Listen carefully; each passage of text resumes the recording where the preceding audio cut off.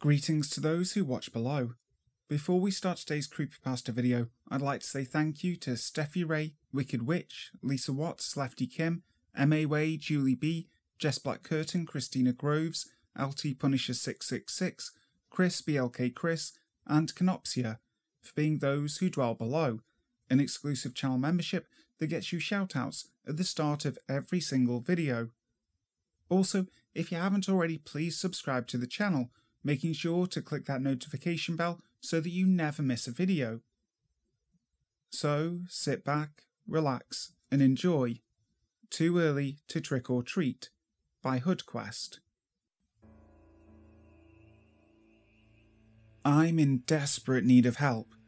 If anyone listening to this could please give me some insight, it would be greatly appreciated. I'm aware that some, or most of you, may be hardcore horror fans like myself. That's why I'm coming to you with a serious problem. I've always been a fan of horror. I always enjoyed a good jump scare or a creepy feeling to keep me up. However, what I've been going through for the past 10 years is something I can't understand. I'm a 40-year-old man, I'm happily married, and I have 3 children who all go to different universities. Every year, my wife and I would get extremely excited around the fall season. The reason for that is particularly because we both love Halloween.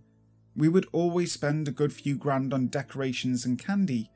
We were known as the go-to house in our neighbourhood for scoring a motherload of delicious treats.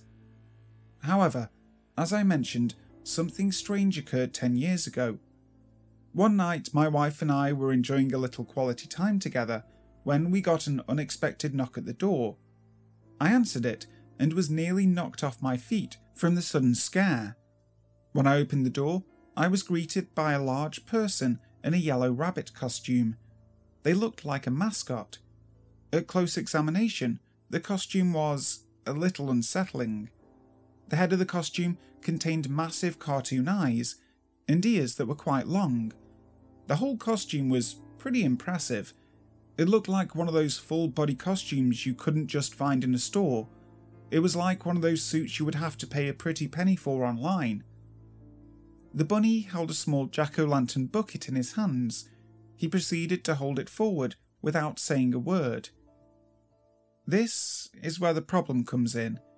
This happened in the early part of September. As you could imagine, we didn't have any candy to give the poor fellow. I didn't want to be rude. I thought this just could have been a confused person. There was no way it was a child. The person was huge. They had to have been at least 6.5 feet. "I'm sorry, it's a little too early for treats. Why don't you come back in October? We'll definitely have something for you then," I said. The bunny simply looked down in his empty bucket, turned his back, and skipped along down the street. Naturally, we found the situation quite bizarre. This wouldn't necessarily be a cry for help if it ended there. The next time, it was late in December. Snow was practically pelting down on the town. That's when we received a knock at the door. I answered and was greeted by the bunny-suited individual again. The suit looked visibly dirty, as if it hadn't been taken off in who knows how long. The funny thing is, this person never came back to my house on October 31st. Not a single time. I tried to be nice again and told the person there was no candy. I also told him he should probably find some shelter from the blizzard. There was no way I was letting him in my house. The next time it happened was in the middle of January. At this point, I was quite frankly getting a little bit irritated and uncomfortable. I even informed the local authorities of this guy. I could legally say he was harassing me in my house. All these years, the police never came up with anything. I let this go on for 5 years before we decided to move. One time, I even answered the door with my gun and threatened violence. Apparently, that didn't intimidate him in the slightest. After we moved about 2 miles on the other side of town, we thought it was over. For a few months, nothing happened, until one day I got a knock at the door. I didn't think it would be him because everything seemed fine. We didn't have any problems for a while. However, when I answered, it was surely the costumed rabbit person again. His costume was completely filthy. I could see large accumulations of dust and spider webs. I could even see little spiders crawling over his body. It was as if the costume was beginning to rot. No matter how many times I threatened violence or snapped on the guy, he would always come back. This is what I need help with. A few days ago, he came back. I was reluctant to answer the door. It never worked before anyway. This time when I answered, I could see splats of a dried, red substance along his mouth and torso.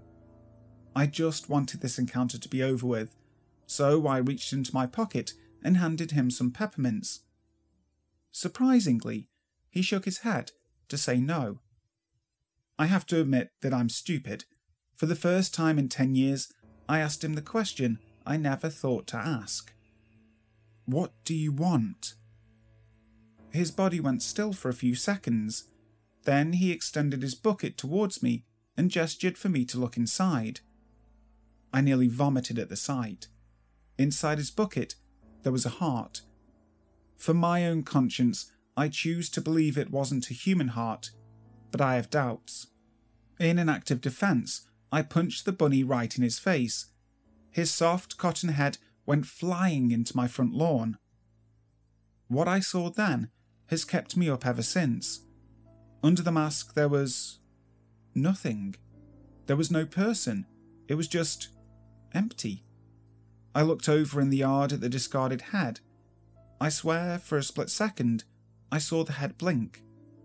Before I could even process what was happening, the body ran towards the head. It picked up its head and ran at an inhuman speed. I don't know what to do. I don't know how to deal with this. I could honestly use some help. I've gone to the police. I've gone to my kids. Everyone thinks my wife and I are crazy. I'm desperate for help. I'm afraid that my life and that of my wife are on the line. Why? Because this morning, something was written on my front door. See you on Halloween, for one last time. I'm taking that as a threat. We've already decided that we'll be leaving town for Halloween. I don't know if it will matter. What if it finds us like it did the first time? Why is it coming for us? What the hell even is it? If anyone has any solution or answers, please let me know. Halloween is quickly approaching. We're running out of time. And if a big yellow rabbit comes to your door on Halloween, or any time, slam the door in its fucking face.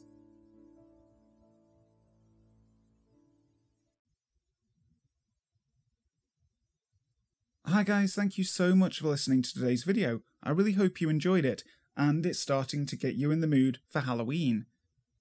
For Halloween, I want to do a subscriber special, so if you have had any paranormal or creepy encounters at all, please let me know.